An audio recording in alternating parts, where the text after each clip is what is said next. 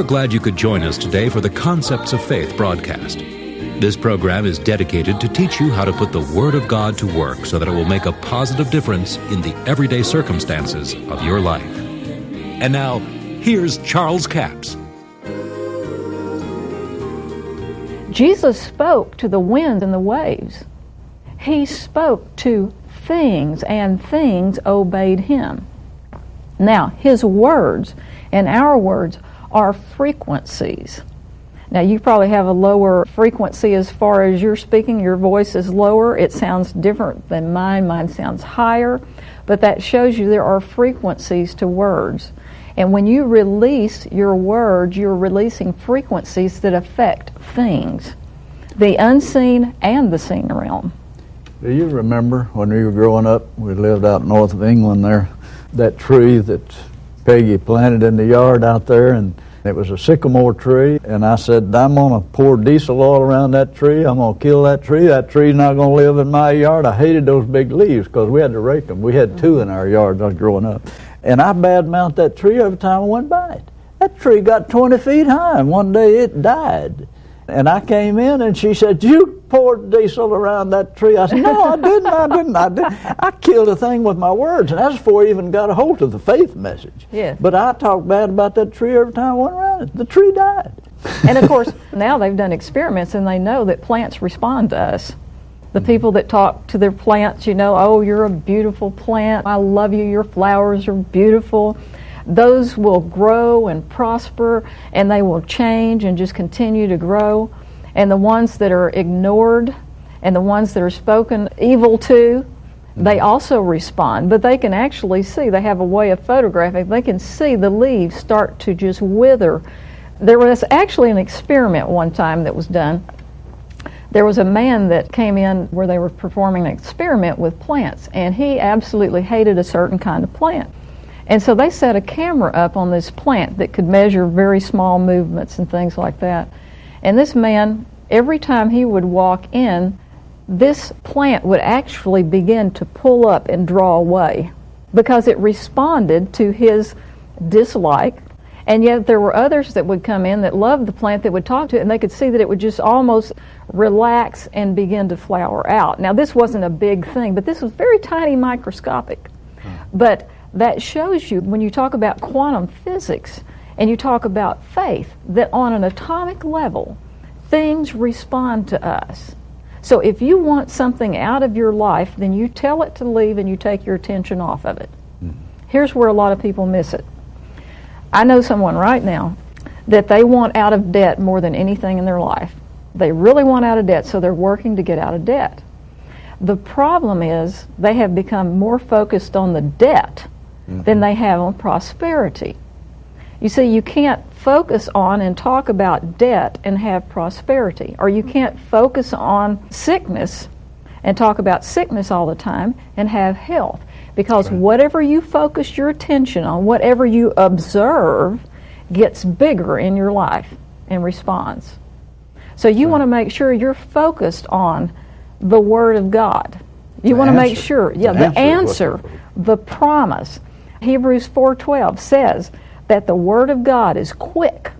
It is powerful. It is sharper than any two-edged sword. It pierces to the dividing asunder of the soul and the spirit, the joints and the marrow, and is a discerner of the thoughts and intents of the heart. Now, when you analyze that in a scientific manner, the Word of God is quick. How fast is quick? Is the speed of light quick? I'd say so. If you take the light of God's Word, and light travels at 186,272 miles per second, and God's Word is quick. God's Word, I believe, travels at the speed of light because that's where God is. It is the most powerful force. And when you take that and you speak that word, you're taking that frequency and introducing it into a situation that will pluck a tree up, that will move a mountain, that will change the circumstances of your life. Interesting story a fellow told me one time. He said, I heard you and Brother Copeland talking about speaking to the sycamore tree and it would obey you, preaching from Luke 17. And he said there was a tree on our line between our lot and the neighbor's lot, and said, I wanted to cut it down because it had big leaves on it, but said knew that the neighbor would have a problem with that. So every time I'd get out of the car, I'd just point out and say, be plucked up by the roots. He said it wasn't in the sea close, so he didn't say it was in the sea. But he said this went on for months, and his wife would just roll her eyes and shake her head, thought he'd gone berserk, you know. And after about 3 months, one night there was a thunderstorm. They got up the next morning, that tree, roots and all, was laying in his yard. And he said the amazing thing about it was lawn furniture, wooden lawn furniture, sitting out in the yard was not even turned over. One tree plucked up with the roots. He said that'll jerk the slack out of your chain. It's always amazing to me that people are surprised that they get what they say. Yeah. Because God said that's the way it works. And you know, what we're talking about is a law of God, or a principle called calling things that are not. Mm-hmm. That's what 1 Corinthians said, you know. God has chosen things that are not what? Not manifest, to bring to naught things that are manifest. In other words, you talk to the mountain, you don't talk about it, you speak to it, the problem area, the situation, and tell it what to do. Release faith. In Abraham's life, or Abram's life, you know, God couldn't get Abram to say what God said about him. But finally, he changed his name to Abraham and forced him to say what God said about it. Had to promise 24 years, no manifestation of it. But after he started saying what God said, the promised child was born in less than a year. Calling things or not. And that's what it says in the 4th chapter of Romans. That God told Abraham to call things that were not. That were not. And see, in quantum physics, they talk about that wave particle state. That in that wave state, they don't even know if anything really exists there until somebody looks at it. So until Abram began to say Abraham, he wasn't observing the promise of God. That's right. And you know, when I was thinking about that and talking about it a lot of times and teach on it just about everywhere I go, you realize that when you take the promise of God, the word of promise, and put it in your mouth. The Apostle Paul said in Romans 10, the word is nigh you. It is in your mouth and in your heart. It's first in your mouth, then it gets in your heart. In other words, you speak it there. It becomes a seed, and you speak it in the heart. And it's talking about the core of the center of your being, not the blood pump. But he says it's in your mouth and in your heart. So when you give voice to God's word, that may be the only audible voice of God you'll ever hear.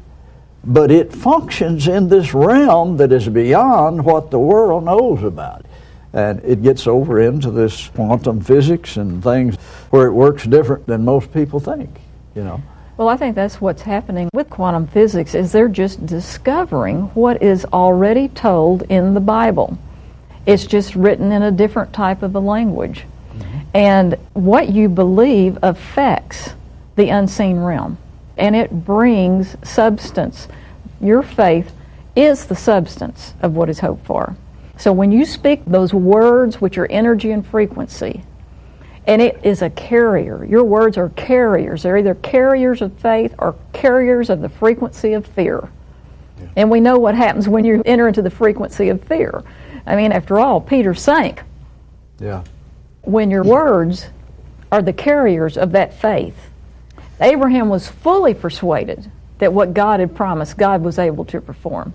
And we're fully persuaded and we speak God's word, we are changing the things in our life. We are calling things that are not into the realm of the seen, from the realm of the unseen. It's the law of change. The law of faith is a law of change. You call things that are not as though they were until they are.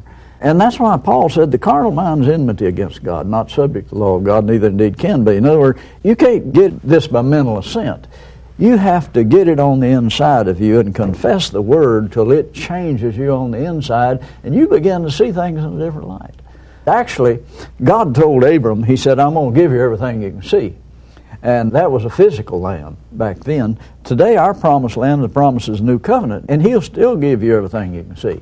If you can see it in here and get it on the inside of you, words create images. Until you can see it on the inside, you'll be led by your spirit to live it out on the outside, because your spirit, the human spirit, will contact God's spirit, and you'll be led by your spirit to be in the right place, the right time, to meet the right people for the right situation.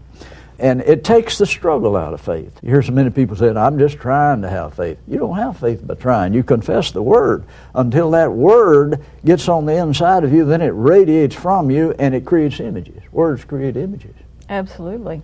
I remember several years ago when I believed God wanted me to have an airplane to fly all over the United States and do meetings, and I began to call that airplane in. I called it to me. I confessed it. I could see myself flying and landing at these airports. Yeah. And it took a while. It took a little bit of time. But as I continued to call that airplane in, I called it even though I didn't see it. Then I remember we had a meeting in California. A man came up to me and gave me a check for several $1,000s.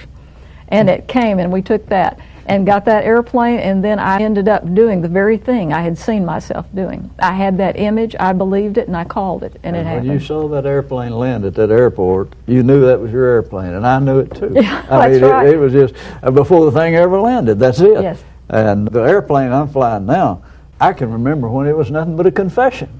It was just a confession. Words spoken, all the possibilities out there, but you had to believe and doubt not in your heart. It changes things, changes right. situation. You actually live it, you see it, you feel it, you breathe it, you say it before it actually happens. I think one of the problems that people have in understanding this, they don't realize sometimes that this is a way of life. It's not a fad. It's not something you do to just get out of a certain situation. It is a lifestyle of speaking things in agreement with the Word of God, staying in line with the laws of God, the law of faith, the law of calling things that are not. This principle is one of the greatest principles in the Bible, and some people have never noticed it. I know I studied the Bible for years and never did see it until I started studying it from that angle. Jesus operated in this principle of calling things that are not in all of his ministry. They woke him up and told him we're all going to drown in this storm. He looked out at that storm and said, peace. There wasn't any. He called it. And that's what the Scripture says. God chose things that are not to bring to naught things that are. The storm was there.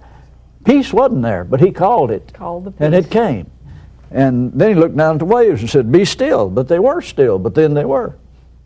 So the possibility was there, but what he said caused the manifestation of the thing desired. He called it. He called what he wanted, and that's where a lot of people make a mistake. They call what they don't want. Well, why don't you make the offer here?